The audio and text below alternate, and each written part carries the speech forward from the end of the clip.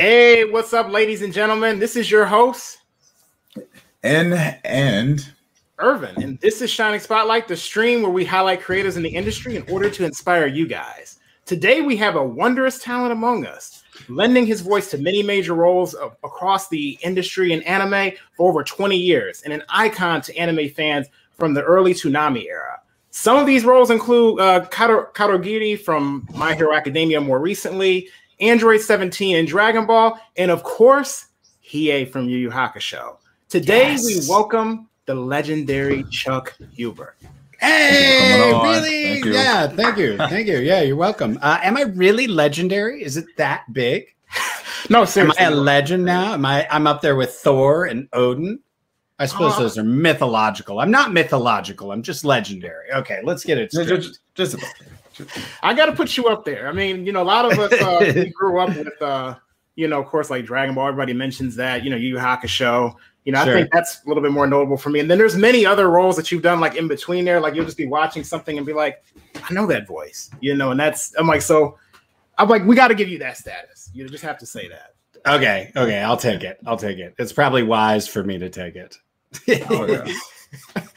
Oh yeah. If I'm not mistaken, you also do Yuichi Tachibana for Initial D.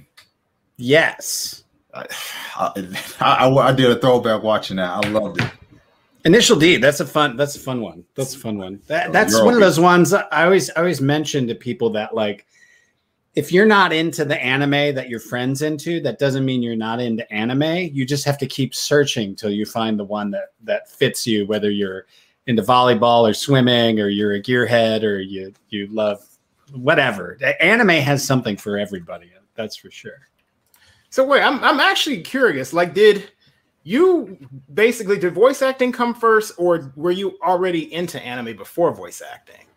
I was back in college, back in the old days when we used to get videotapes from the video store. There was when I was in college in Chicago, they had this cool artsy video store, and they had a whole wall, part of a wall that was anime. And so we were always watching anime in college, but we mostly watched movies because every time we'd start a series, we'd never be able to get the next 4 episodes because they kept 4-episode tapes. So we'd always be like 4 episodes into a series and then stop. But I remember Akira being the first one that blew my mind. I feel like that's like, I hear that a lot from like a lot of the the older school anime fans. Not trying to say like old school, like oh no, but you get what I'm saying. Like a lot of I'm old school. A lot of the old school anime fans, I hear that like Akira is always the big thing, and of course, even for people who are in the manga. But I know back then it was like harder to get your hands on it, that sort of thing. Yeah. So like it was secret tapes. You had to pass them in the hallway secretly to each other before people beat you up. Now it's huge. Everything that was nerdy that got us in trouble when I was in high school is now it's like the coolest thing. The whole world is flipped upside down. And the thing is with that though, like I feel like you've got to see a lot of this development, at least within the US, more from like a professional standpoint, in the anime industry, like growing, because like, again, like the Toonami era, you were a part of, a lot of those, guys and, women that were also a part of the Toonami era, being able to put that out there. So like when you first took on the role of, like, for example, Android 17, what were things like back then? Can you take us a little bit back on how things were? Gosh, like when I started doing anime, it was just for the money. It was purely for the money. And I thought it was some dude named Chris who was like trying to make an anime. I didn't know what he was doing.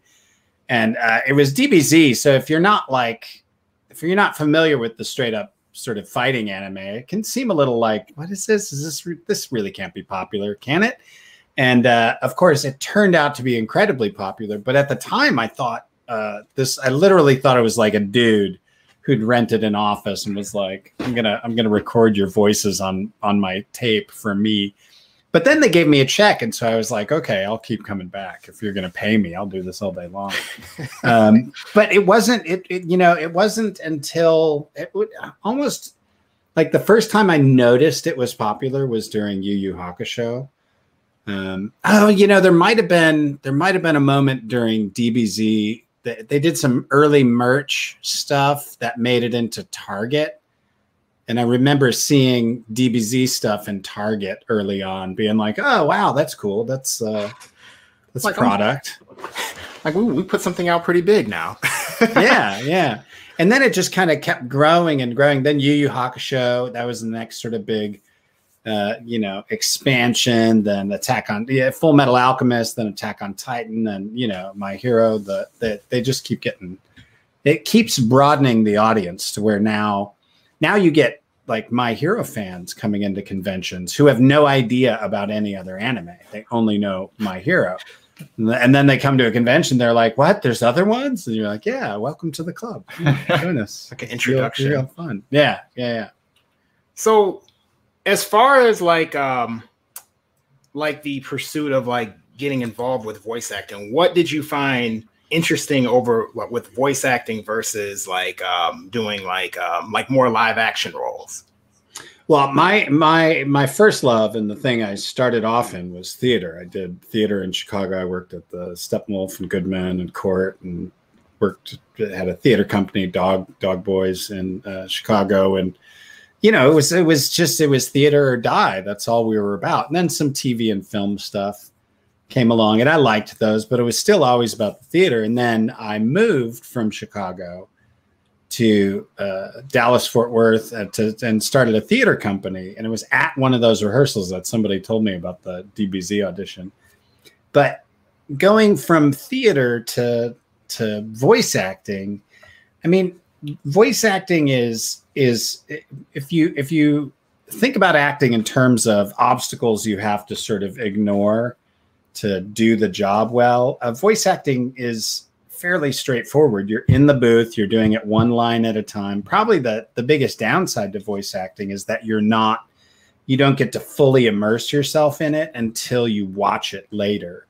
When you're acting, it's a very technical process to get and you get some lift into some of the scenes where there's some real moments happening as they're unfolding, and you feel like you're in the other world for a minute. But a lot of it's very just straightforward sort of technical stuff. It's more fun in some ways because you can do it in your flip-flops, and now we can do it from home, whereas like TV, film, and theater. I went to see a play before COVID hit, and my wife was like, "You should do a play." And I was like, "Did you see how hard they were working? That looks like a lot of work." They seemed really tired. I was like, I don't know if I could do that 6 nights a week again. And you basically putting your whole body into it and everything, Oh yeah. Theater's a workout. Theater takes it. It's tough. So like as far as like, I guess comparing like theater and like voice acting, do you feel as though, what would be the best word for it? Do you think that you've been able to stretch your talents in terms of more with your voice, or do you feel as though you've been able to stretch your talents more in theater, if that makes any sense?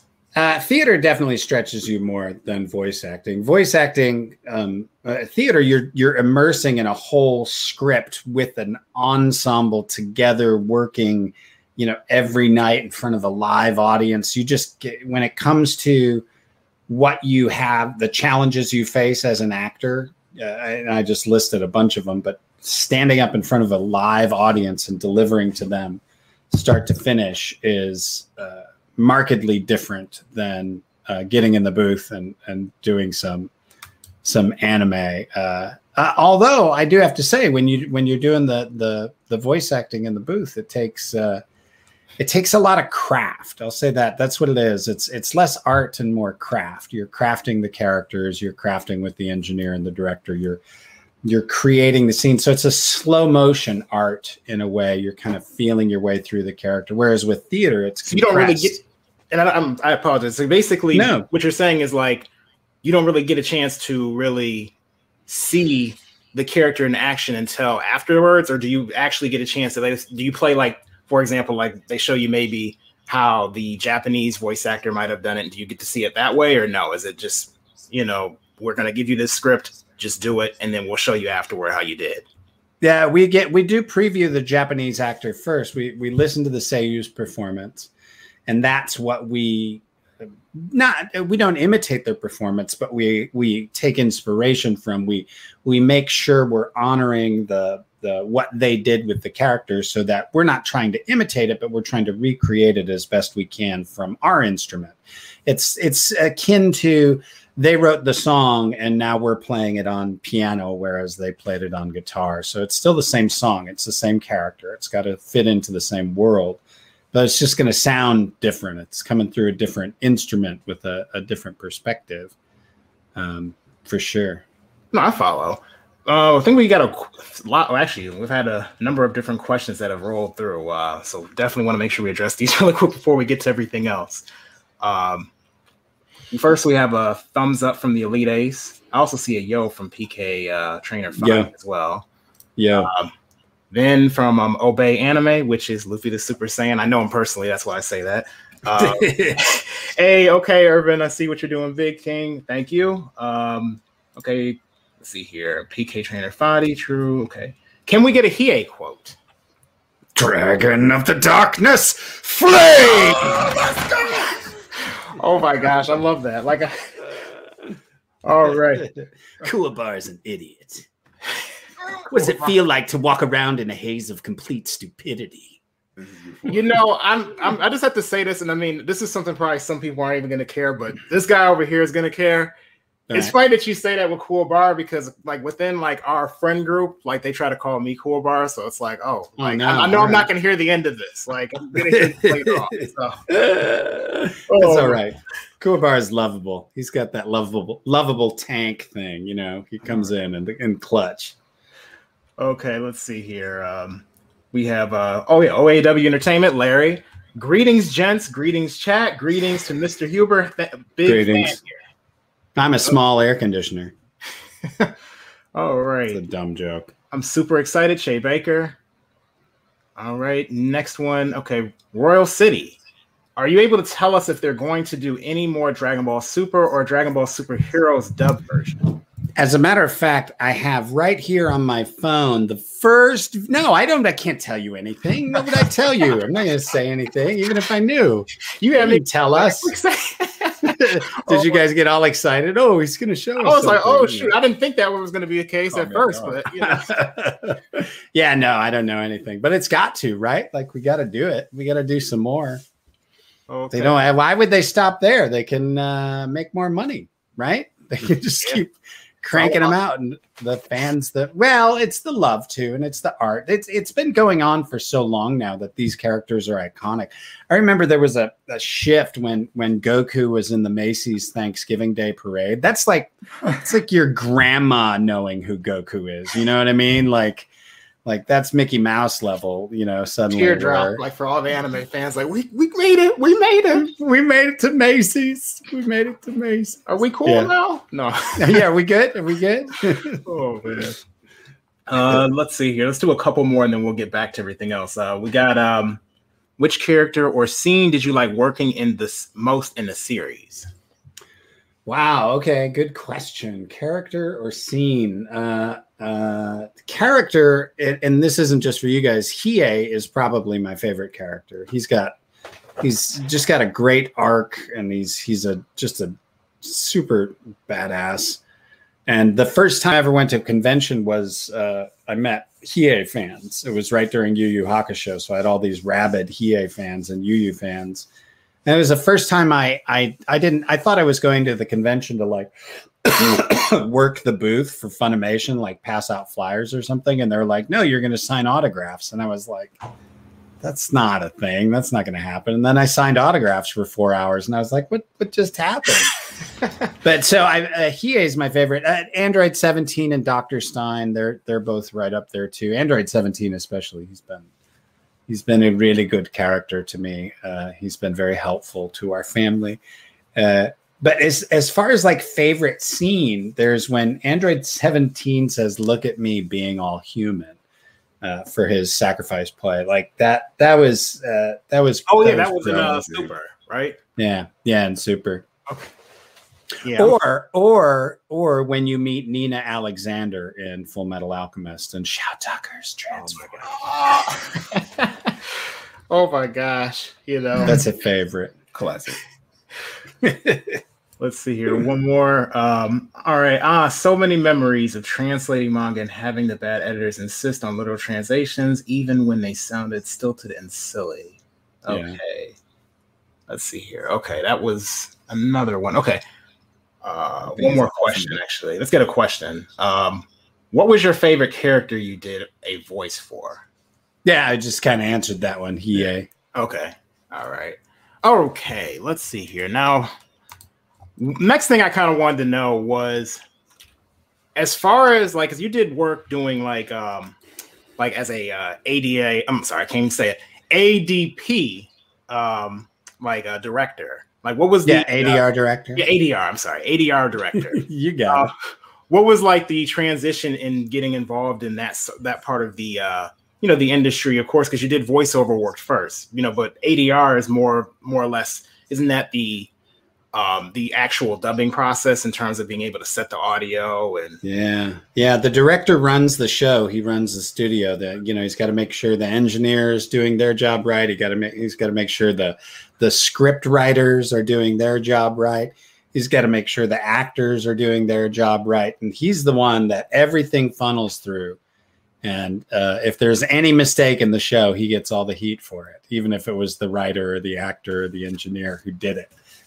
They typically give the director all the heat, and it's a very tedious job. I didn't do it for long for that reason. It's not well, it is a little tedious, but it takes a lot of focus. You have to remain very, very focused on all sorts of different things for a very long period of time, which I have a lot of children, and I couldn't focus that hard at my job and then come home and focus on all my kids.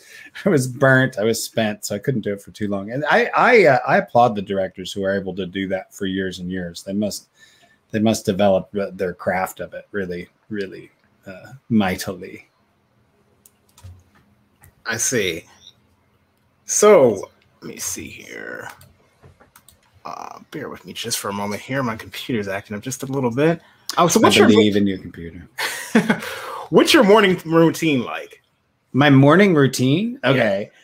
So we get up and kids go to school. I usually make a breakfast and then lunches to go with the kids. And then Jess takes the kids to school.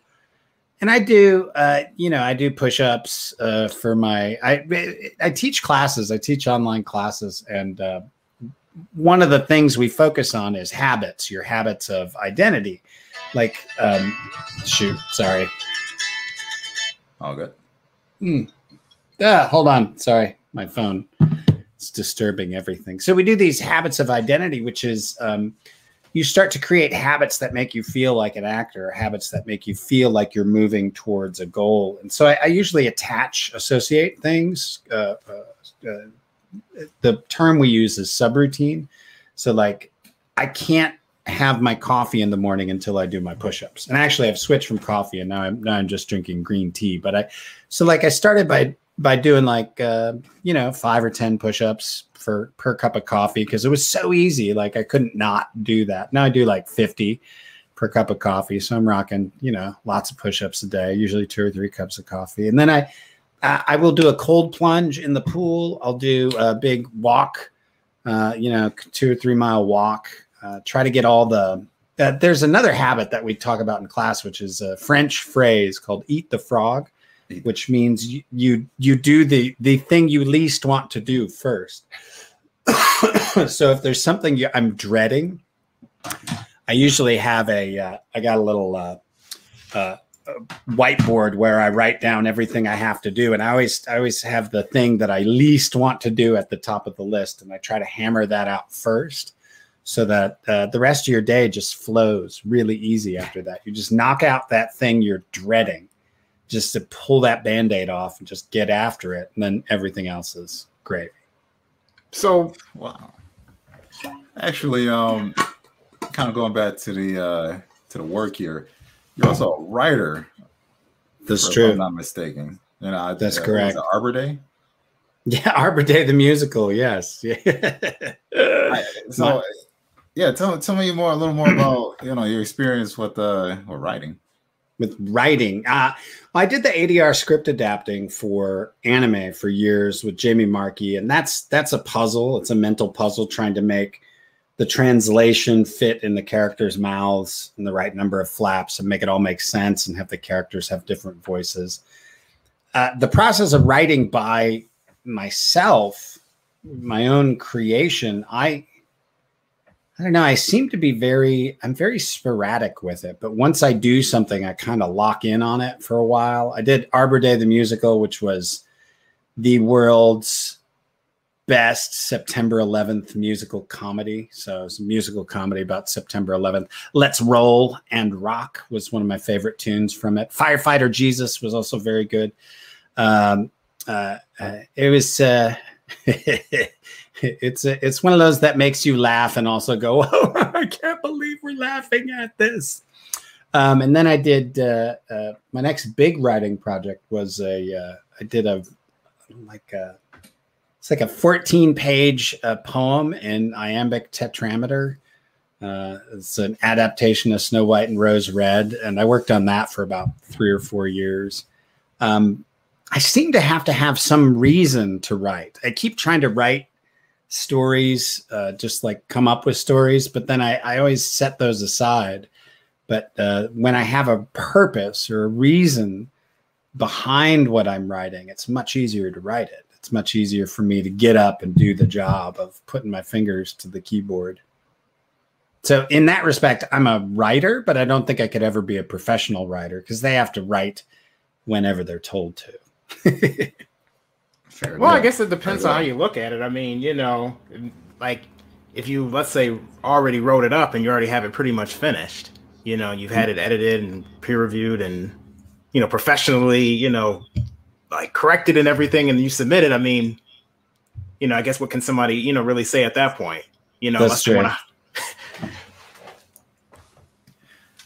So I know you're kicking it back, chilling with the pandemic and everything going on. But do you have any plans as far as the convention scene goes, later this year, perhaps? Yeah, actually, we had one out here in Midland. Yeah. There was a Comic-Con in Midland last weekend, 2 weekends ago. Still socially distanced and all that stuff, but it was much. It felt there were a couple of conventions that hung on, like as everything was shutting down, and it just got weird, and they were just weird conventions. This one felt like the opposite, like we're about to swing up, and we're about to start having some regular convention time again, which I'm happy for because that's been missing. That's been missing in the world. Do you feel like it was nice to get and obviously, like no one was happy about the pandemic, but like, do you think it was nice to get a little bit of a break to kind of mellow out a little bit, chill?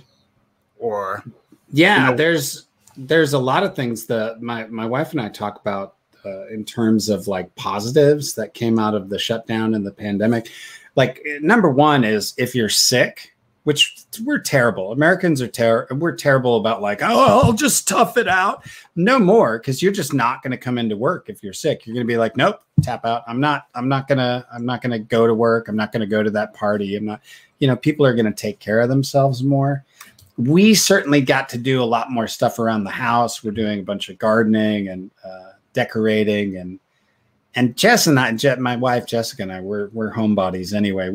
We like if there's a party, like I think in 4 years, other than convention like VIP parties, which we did on the regular when we were doing the convention scene, but even those we would duck out of early.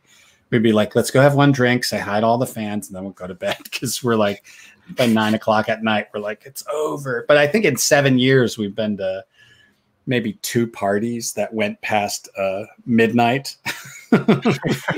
So we don't go out anyway. So the pandemic's been really good for us, just because we enjoy being home. And now Jess works for an advertising agency, and she doesn't have to go into work all the time now. She can work from home. It's like a flexibility that wouldn't have been there before and now is expected. Like it changed the way the workforce is dealt with. Like we're still not there, but it definitely gave the workers a little bit more power to say, I'm sick, I can't come in, I'm sorry. Oh, you know? Yeah. Don't get me started on that. You know, you know, like people, I guess you could say unions, you know, got the band together, just like, yeah, let's do this. But oh my gosh. For sure. There's too many rich people. There's too many really rich people. Oh yeah. We just need to know they're not in castles anymore, so we can't go at them with our pitchforks and our torches. Their castles are, you know, more widespread across the net, if anything. That's true. That's true. All right, round 2 to the comments. Let's see. Oh, babe, anime, y'all doing the big things. Y'all on the horizon, bro. Hey, thanks, man. PK Trainer Fadi, Shiny Otaku Rising. Hey, we got the big dogs on here. You already know what it is. Royal City, haha. Royal City got me. I think they were responding to some of the comments we were saying before. Made my day. Do you think Shawn Tucker wasn't evil but a desperate man? He was definitely both. I think he was both. I think desperation can turn you evil. It can make you do really, really bad things for sure. Shawn Tucker is one of those characters that people like. They hate me so much for him. They like. I think that moment, like anime was kind of for younger kids, and Full Metal is really skewed for an older audience, and I think that damaged. I think it traumatized a lot of 12-year-olds, like 11 to 12-year-olds, who had never had that level of like horror and disgust and sadness and sorrow. Just the sort of empty sorrow that comes from what did you do and you can't undo it and it's not over. It's not like a death. It was like I don't know. It's like an abomination for sure. Like what? That's how they are, you know, basically. Yeah, but I think it traumatized a lot. Like honestly traumatized people. And I felt my job at the table when people were traumatized was to help them integrate it by turning it into comedy. I used to have a little Nina Alexander plushie that I'd pull out from behind my sign and be like, Edward, kill me. And they would like, cry and fall to the ground or whatever. But we'd always laugh. It was always very funny. Oh my gosh. Oh, babe, anime came in. If you could go back in time and relive an event where you were voice acting a character, which character would it be? Like if I could go back and relive the whole moment.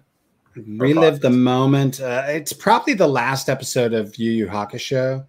Justin Cook was directing, and he like it was Hiei's last session, and we were getting down to his last lines, and you get 3 beeps, beep, beep, beep, and then you're supposed to go where the 4th beep is. And we have a monitor, and we have another monitor with the script on it.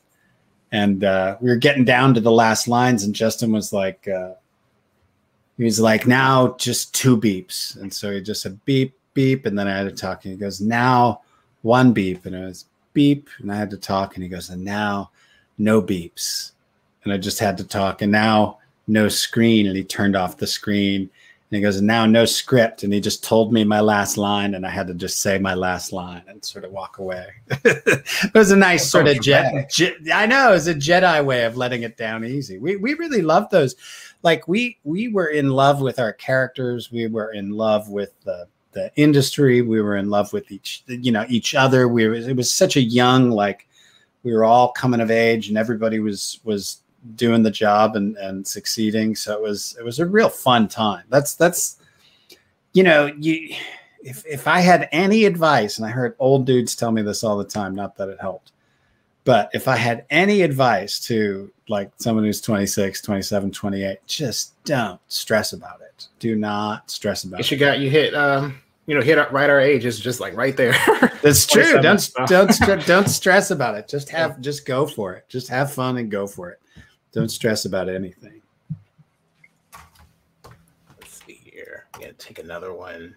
What do you think voicing in DB or DBZ versus DBS. I think they're trying to say. What was the difference? Yeah. What do you think about the voice acting in Dragon Ball Z versus Dragon Ball Super? Well, we definitely got better. We noticed we got better when we recorded Kai, because we would hear the references and we'd be like, oh, that's terrible.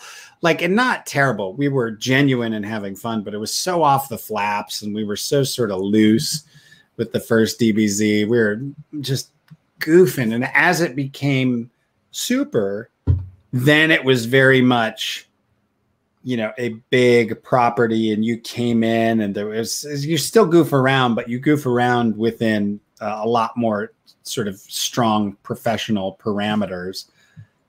So the quality of the work in Super is definitely better. The sort of young, scrappy, do whatever you want to do in DBZ makes it the classic that it is, because you could tell the people making it were just having a blast. And don't get me wrong, we have a blast making Super, but it's a difference between, you know, hanging out at a diner and going to like a fine restaurant. You know, you hang out at the diner. Yeah. Fair enough. Yeah. Oh, you dress up a little nicer for the big, the fancy restaurant. You make sure you put your napkin in your lap. Diner, you may sneak your whiskey in, you know, whatever. There may have been some goofing around back in the day. That's all I'm saying. Okay, before we move on to anything else, we got a couple, because we're at the halfway point of the interview. A couple other or announcements we wanted to make really quick. Actually, if you're just now joining this video, you know, go ahead and give us a thumbs up, guys. Let's make this interview blow up as big as we can. You know, let's highlight the legend himself, Chuck Huber. The legend. Also, we have there's a podcast that we think a lot of you guys should check out. Well, actually, I forgot to say subscribe to the channel, but there's a podcast as well that you guys should check out, and you're going to see that image on the screen in just a moment. The Honeycomb Hideout podcast. Make sure you guys check this out. It's, you know, like it's something that you're going to want to listen to. If you're somebody who's a comic book head, you like being able to hear about what's going on in the industry discussions in terms of, you know, whether they be controversial or they be something, you know, of how would you say, Nico? You know, just like theories, you know, that sort of thing. You're going to want to check that out. And that'll be down the link below on Spotify. You know, they just did like a relaunch, so definitely want to check that out. In any case, let's get back to what we're talking about here. So I actually wanted to know, as far as like in all of your roles, has there ever been a role where you felt like it was actually like difficult for you to prepare to do the voice acting for, like where maybe it was a challenging role, maybe where you had to really do a lot of like, you know, character study preparation for, like out of any of your roles that you've done? There's not a lot of prep for the anime stuff. For the anime roles, you don't even typically get notified as to what role you got until they call you in for a session. And even sometimes they'll call you in for a session and the talent coordinator will be like, I don't know what role it is. It's for something for Colleen. And you just have to show up. And it's like, oh, it's Kurogiri. And you're like, oh, that's freaking fantastic. That's great. Okay. Yeah, I'll do that. And so there's not a lot of prep that goes into it, because a lot of times you're just going with what you got there in the moment. So you just have to ultra instinct it pretty much. That's right. Autonomous ultra instinct. Autonomous. Get it right? No, I'm kidding.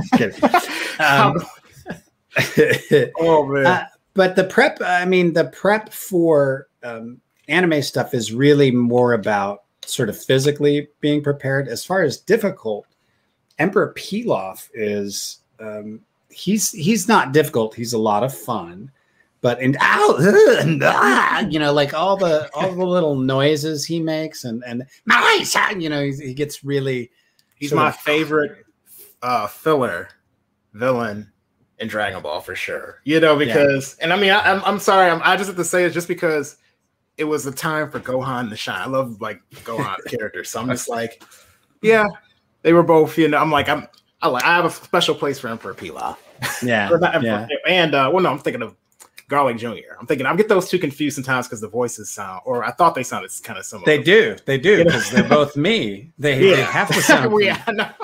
But I'm thinking of Garlic Jr. I always get I used to think like this is like as a kid, I was thinking, are these characters related? Like, I used to think that because I was like, they're both like kind of short, you know. I was like, they have the same voice. Yeah, you know. Oh my goodness. Well, Garlic Jr. is like angry Emperor. I'm gonna push you into the dead zone. And Emperor Pilaf's a little goofier.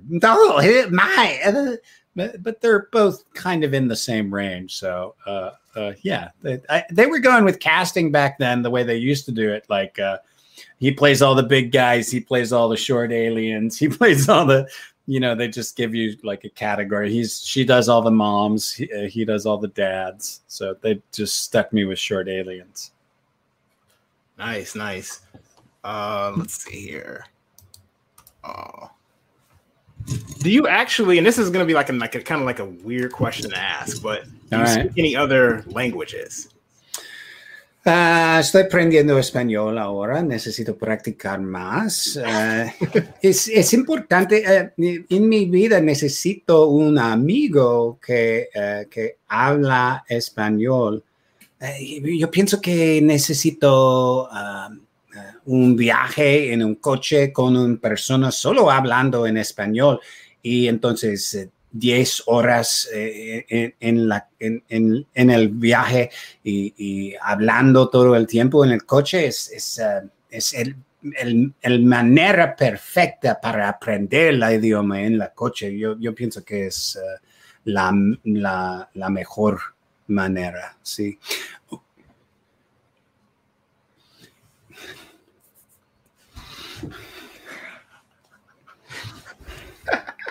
And a little, no, that's it. Maybe right, some so how many Spanish and sign. Okay. Spanish and sign language. How many ways did you just tell me off? No, I'm messing with you. No, I didn't tell you off.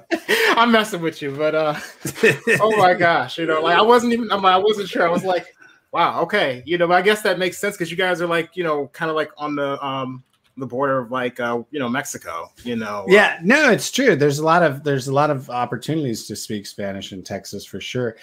Although I haven't made use of a lot of it. I really just picked it up because my daughter was learning it in high school, and I studied it for a while, but I kind of put more effort into it. And then COVID, and I was like, well, I should learn something so long as we're stuck at home. And so I chose Spanish.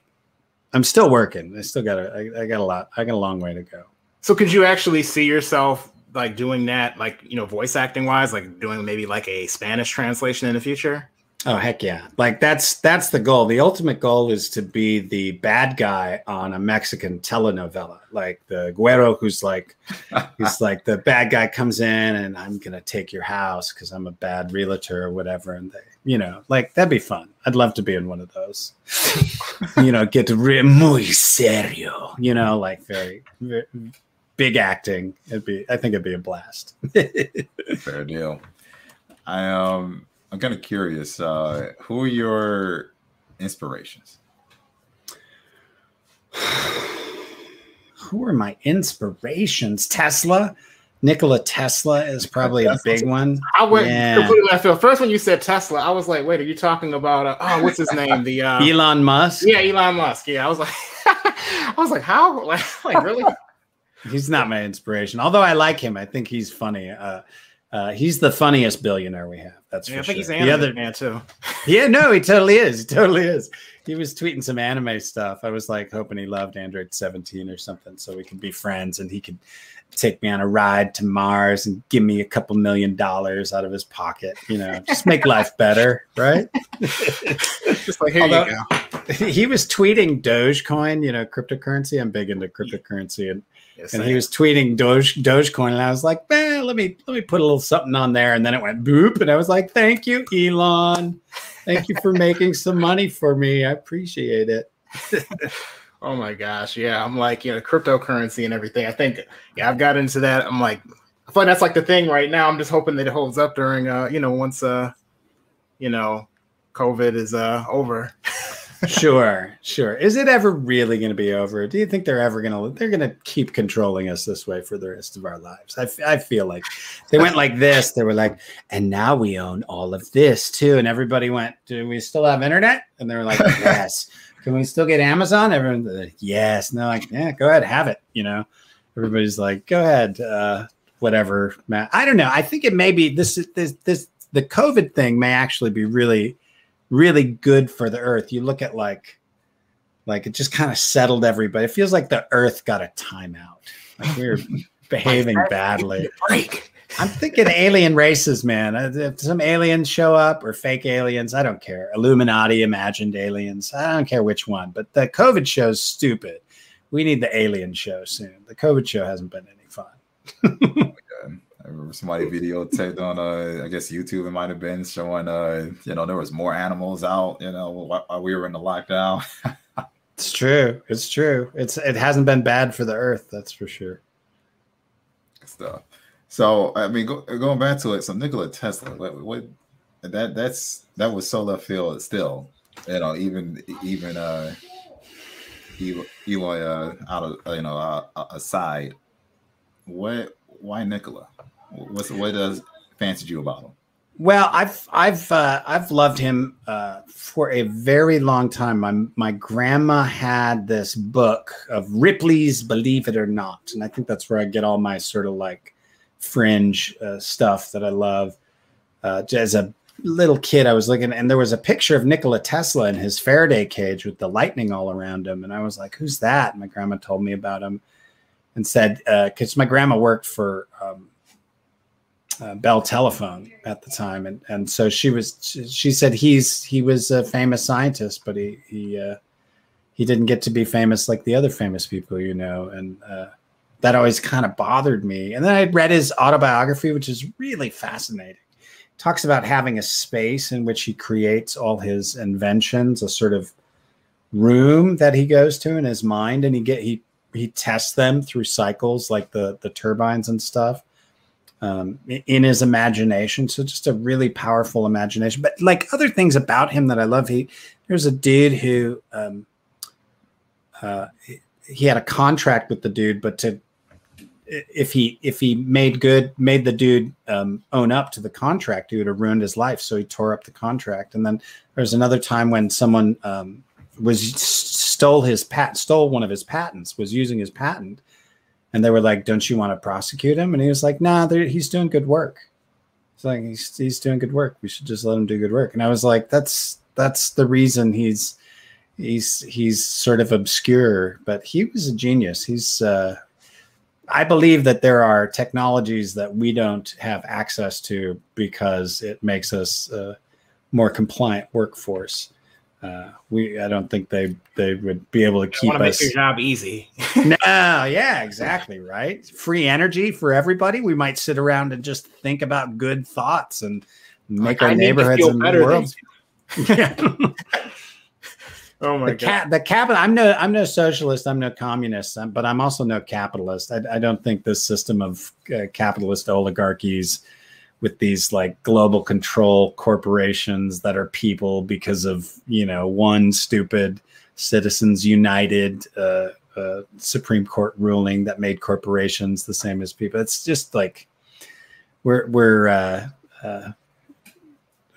need that portion of it to go away. There's some models where big things like social media, electricity, energy, they would all be kind of like municipal utilities so that nobody could get super rich off them. And I like that sort of model, a distributionist model. Yeah. Huh. So go ahead. That's fine. So to kind of dig in a bit here, as far as your voice acting career is concerned, was there any influences that further pushed you in this career? Oh, voice. I one time directed Lucy Christian, and sorry, my cat wants in. I'm not going to let him in. I one time directed Lucy. We all want to see. Oh wait, cat. He wants out. He wants out, not in. Hold on, I got to let the cat out. What can I say? Cats get priority. They do. Oh, come here. You got to say hi first. Here, come say hi. Say hi. What's your cat's name? This is Trouble. I shouldn't have named him Trouble. I should have named him Gold Krugerrands, because he is trouble. A little bit.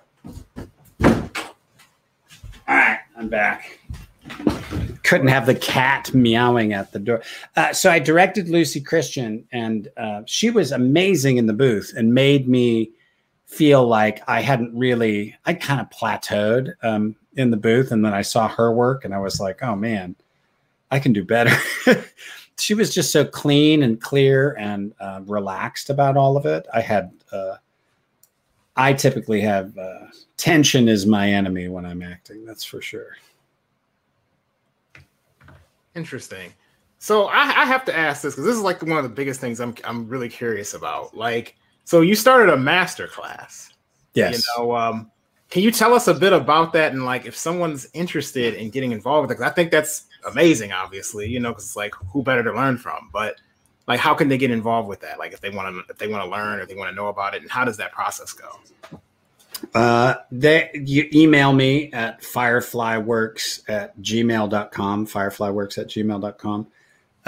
And I send the information. But what we learn 3 dialects. We learn British, Irish, and Russian, or if it's the UK class, we learn American and New York.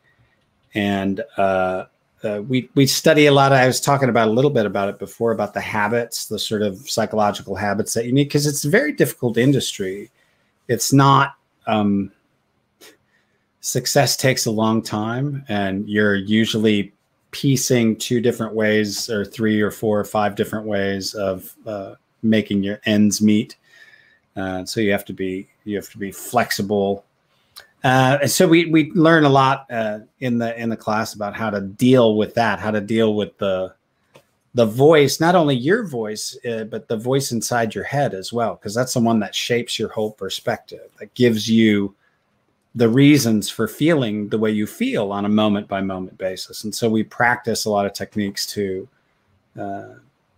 manage that, take a hold of that, and put structures in place, because if you say you want something, like you want to do voice acting, you want to be an actor, you want to be a better actor, then it's a pretty simple process. But the biggest hurdle is that inertia that you feel not wanting to do something. And like, how do you work yourself to do the things that are difficult to start? How do you get that motion forward on a daily basis? And so we have a comfort challenge exercise where you force yourself into doing something uncomfortable, and you monitor your adrenal reaction before, during, and after, so you can feel like, because what happens to you as a performer is you are having an adrenal reaction on the level, and they've done scientific studies to test the stress level. Landing a jet aircraft on an aircraft carrier at night is the most stressful thing you can do. Second, right beneath that,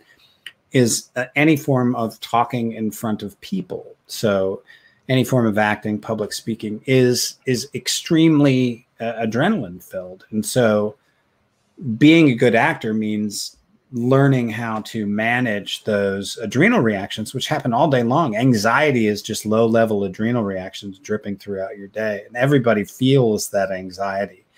And that's partly because we're programmed for it now much more by the social media and things on the internet. Every click, every whir, every like, every button, every sound that a website makes, it's all analyzed by teams and teams of scientists who get literally billions of dollars to figure out the best way to keep you on edge, to keep you fearful, to keep you always wanting the next scroll, the next swipe, the next click. Like we're being reprogrammed that way. And so a lot of what we do is sort of teach you as an artist how to undo that programming, to clean a good space for you to be able to control that, basically. Yeah. And discover yourself, discover your art, discover.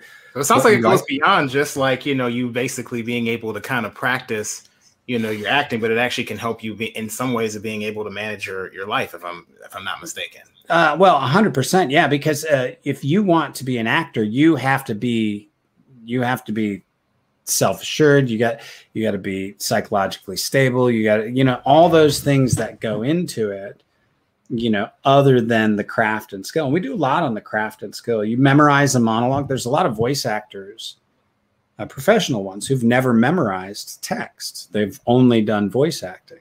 They just read it. And there is something qualitatively different in the brain scans of actors who are reading compared to actors who are expressing from memorized text. The brain scan of the actor from memorized text looks like a human having an experience, and the brain scans of the actors reading look like humans reading.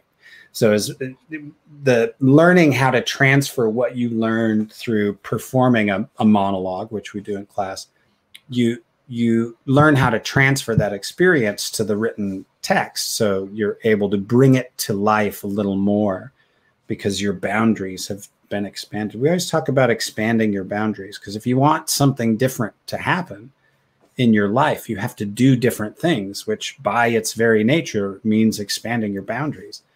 And, the edge between where you're totally comfortable, you're not going to make any mistakes, and that edge you get into where I might make mistakes here as a performer, that's where you want to be performing. You want to be taking calculated risks to make yourself, the best performer you can be. Because as soon as you start resetting into places where you won't make mistakes, that's when your performances get stale. So you always have to be leaning towards the edge of risk. I see. That makes a lot of sense, actually. Because if you don't take risks, then you'll never really be able to challenge yourself, to grow. Yeah. I always the difference between an amateur and a professional actor is not the number of mistakes they make, because professionals make way more mistakes than amateurs. The professionals just get over it quicker, and they expect it. They expect to make mistakes because they're pushing to a degree where they know a mistake is possible. They're not playing it safe. But an amateur will make a mistake, an error, a bumble, and then talk about it and waste time that way. But professionals are like, yeah, let's go again. Yeah, let's try it again. Let's do it again. Because you're excited, like, oh, I'll get it.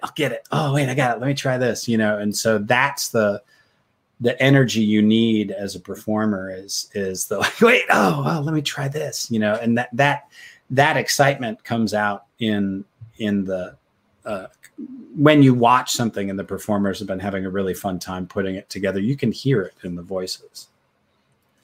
Interesting. It sounds like correct me if I'm wrong, but just go off over the course of the segment here, it sounded like you do a lot of studies with the subconscious mind. Yeah, for sure. I mean, I believe we have multiple inputs. A lot of times humans think their only input is what they say to themselves in their head and what they see and hear, smell, and taste and touch to a lesser degree. But I think, and we practice this, because you practice your dialects before you go to sleep. And a lot of students will report that after the second or third night of practicing the dialect before they go to sleep, they end up dreaming in the dialect, because your brain in its offline time works on whatever problems you're giving it right before you go to bed. Sometimes it'll pull from deeper in your day, and this was a scientific study too. So I am lazy. I'm incredibly lazy, and I like to appear like I'm doing more work than I am. So I ask the students to do that before they go to bed. And that way I'm leveraging that 8 hours while they're sleeping to make them better at their, make it appear like my teaching. And it's good teaching, but it's lazy teaching. And then when you wake up in the morning, and this is something I've noticed, is that you have the voice you talk to yourself inside your head. And it's, I think I was someone on the Tim Ferriss show. It might've been Naval Ravikant. He said, the person talking to you inside your head, if they were personified in real life sitting on the couch, you'd be like, that is the shittiest roommate I've ever had in my life. All he does is talk shit about me and question me and belittle me, because that's what you do inside your head. You'd be like, get this guy out of here. I don't need him there. And when you wake up in the morning, if you don't do this, and that's the other thing, one of the agreements that we do during class is that you will plug your phone in, preferably out of the room or at least across the room, so that you're not doing this until you fall asleep and then wake up and go, oh, and instantly start scrolling. We instantly give all our attention to these billionaires. But if you but if you take the time in the morning to listen to what your brain wants to tell you, it's a massive supercomputer. It's been working all night.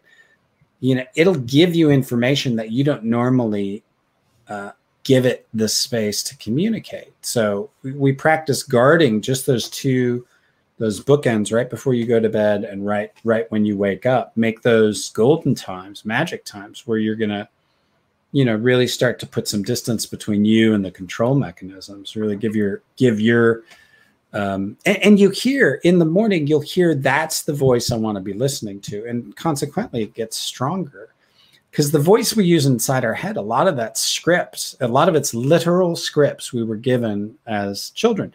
You will have an experience, and words someone said to you will be imprinted in your head forever without your knowledge.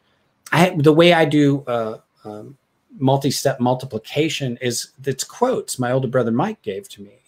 I can hear myself as I'm doing. I can hear his voice. His voice is how I do long division. They did a study with mothers and children, and had the mothers teach the children how to do puzzles, and brought the kids back in 15 years later and had them do puzzles and asked them to quote what they were thinking while they were doing the puzzles. And they were thinking exact quotes from 15 years earlier that their mothers had given them. So we're walking around with a script inside our head that well-intentioned most of the time. Parents, brothers, sisters, friends at school, they do the best they can to be good humans most of the time, most people. But there's plenty of other people who are really horrible, and they're giving you their really horrible script they got from their father, who got it from their father, got it from their father. And it's, why are you so stupid? And you're like, why am I so stupid? And then for 20 years, 30 years, you can't figure out why you're so stupid. And then it's like, well, stop asking the question. Cut that line, man. You don't need that in your script. So we talk about being the author of your perspective, the author of your thoughts. And consequently, that feeds into the acting, because you start to see the characters from, what scripts are running in their head. What are they thinking as they're defending, rationalizing, trying to figure out, overcoming, where are their tactics coming from? It's in that self-exploration, because Martin Scorsese says the most personal is the most creative. So if you are being absolutely honest and yourself, that's the pinnacle of performance, and getting to who that is, and sort of removing all those blocks that are keeping you from seeing and being okay with exactly who you are. Then that's the job of the performer. That's the job of the artist. I feel like you would help me in some ways that I need help right now with some of my creative endeavors. But that's what we do in class, man. That's we get people working. That was in-depth stuff. I'm gonna have to definitely talk to you about in your class. Sure, yeah. But let's actually, we went a bit over. Well, actually, there's a couple things we want to do. I want to get through a few more of these questions really quick. So we're going to do it like rapid fire, and then we have a final question for you. All right. All right. Actually, Nico, where did we leave off? You talking about questions in the comment section? Okay. Yeah. So if you like, we can do just a few of these questions, or if you feel up to it, you can give 2 sentences or less answers. How you want to play it? I don't know. I'm confused. What am I doing? The comment section has a bunch of questions. We could either do just 3 of them, or you could try to rapid fire them. I'll rapid fire them. How many we got? I can answer quick. I say about 12. Yeah, I can do that. Let's do this. Rapid fire. Oh boy, anime. Did you introduce your family to DBZ, or did any of your family members ask you to do DB0 or Yu Yu Hakusho voices? No, not family members. I showed my 15-year-old son DBZ way back in the day, and he was like, "Dad, this fight is taking so long." And I was like, "You're not going to like the show. Let's show you a different show. If you don't like long fights, you're not going to like DBZ." Although my little girls right now like My Hero, so that's fun to see them like do the Kurogiri voice. So that's always fun. Next up, Royal City. And are you going to do the OVA of Yu Yu Hakusho that came about a year ago. Yeah, we were supposed to, and then COVID hit, and I haven't heard anything since. Do you prefer writing to voice acting or vice versa? Obey anime again. I prefer both. I like both at different times. Very well. Jeffrey Lilly, I just wanted to express my appreciation for voice actors like you who have built the stables, so to speak, for Western voice actors. You're welcome. Thank you. Thanks for your kindness. Came in again. I remember well the early days where there was nothing but kiddie show voice actors or celebrities, nothing in between. He's showing his old head there. And you and your cohort have filled the gap very nicely and developed a whole art form of serious voice acting. Thank you. More praise. Someone commented in. Marcel Gray, married goals, evening all. Talking about your teamwork with your wife. Do what? Your teamwork. Oh, yeah. Earlier. That's right. And bed 9, COVID has definitely enforced my sleep regimen. Of course. Obey Anime came in. Would you be open to voicing Marvel animated characters or DC animated characters? Either one. All of them. Me. I'll voice anything. Fair deal. What did you enjoy more, voicing in DBZ or Yu Yu Hakusho? We already answered that one. Yeah, pretty much. Let me see. Go on to Beast. You already know what it is. Let's see. They play. Sift through. Is that all the questions? We have a lot more comments. Just more comments. All right, we'll roll through 2 more comments here. ORW Entertainment. I still hear those darn multiplication table songs that my mom played for me when I was young every darn time. I do mental math now. That's right. That's right. Che commented in. That's my goal, to bring the arts in with the education. Very inspirational. I did that for years. Arts and education. That was my thing. There was a new comment here, or a new person here. Thank you for coming in. Super Savage Spirit. Amazing work with Hiei, one of my favorite characters of all time. And we'll wrap it up there with the comments. All right. So here's our final question for you. We ask everyone this. What is your end game? And I'm going to elaborate on it a little bit further because I know this probably sounds a little weird to say. Basically, at the end of your, voice acting career, or, maybe you never plan on, being done with, I'm not even just say voice acting, I'm just say acting, period. Sure. What is your actual end game? What do you want to see come about when you look at your career as a whole? I'm pretty satisfied with my career. I'm pretty satisfied with it. I did a good job. Acting is important. It's important for people to act. I may have 1 or 2 more. I may have another movie. I do have a Tesla one-man show that I've been working on for a couple years. It'll probably take me another 3 years to write it all out. It's part magic, part metaphysical, part historical. But I don't know. I would my end game is this house, man. We got a whole bunch of gardening going on. We're gonna have a beehive and tilapia pond. We're gonna be, try to be sustainable in our own little house. If all I had to do was hang out with my wife and kids and then grandkids and harvest tomatoes, I think I'd be all right. So a Thanos ending. No, I'm just messing with you. But. That's right. Snap. Like I finally rest, smile upon a grateful universe. And then go to a convention every month, every other month. Oh my gosh. No, I'm like, honestly, I have to say that's actually really humble. Like that's one thing I've always appreciated. I'm like, honestly, is that I can say out of a lot of like different professionals, in the industry, I feel like usually a lot of the voice acting talents usually end up being some of the most humble. And definitely you even more so. So I definitely appreciate your time today. Thank you very much. You guys did great. This is a great little show you guys got going on. Oh, thanks. I appreciate that. Appreciate it. Before we go, trying to make sure I'm not forgetting anything. Oh yeah, make sure you guys check out, or actually, if you are interested in voice acting, we're going to throw up right now on the screen. Master class. Look, there it is. Should see it right there on the screen. It looks like, I don't know if any of these openings are still open, but you guys can send them an email at fireflyworks@gmail.com. Yes. I have a class starting tomorrow. There's actually one person dropped out, so there's a spot open in that one. And then I'm not sure when I'm doing it next. It may not be till June, because I think we're going to start up Now Voice This 8, and that usually takes up most of my time. So I'll probably be doing that instead of classes for the next month or so. We'll see. It's, we'll see. But yeah, definitely email me for classes. Also, one last thing, guys. It is this week, because I'm getting the weeks mixed up. This Sunday, we do have another interview. So usually we do it every other week. But this Sunday, we are going to be interviewing Janet Kiyuchi. So she's a manga artist. Probably most of you may not be familiar with her, but definitely her work is stellar. So you're going to want to check it out if you want to learn from a professional in regards to manga. That's going to be on Sunday, this coming Sunday at 9 p.m.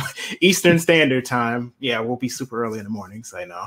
But, we'll be there at that time. So just make sure you guys go ahead and subscribe to the channel if you're not subscribed, so you don't miss the notification on that. And we also have some manga videos that are going to be coming in regards to our process and everything, for those of you guys who are interested in creating manga. With that being said, we want to once again thank Chuck Huber for coming on today. We really appreciate your time. Again, we've been sitting in front of a legend today, and for many of us, especially those who grew up during the Tsunami era, it's very weird feeling, like sometimes, but again, appreciate it. And we hope you guys have a wonderful day. Don't forget to like the video, and we'll see you later. Bye. Catch you all later, Shining Lights.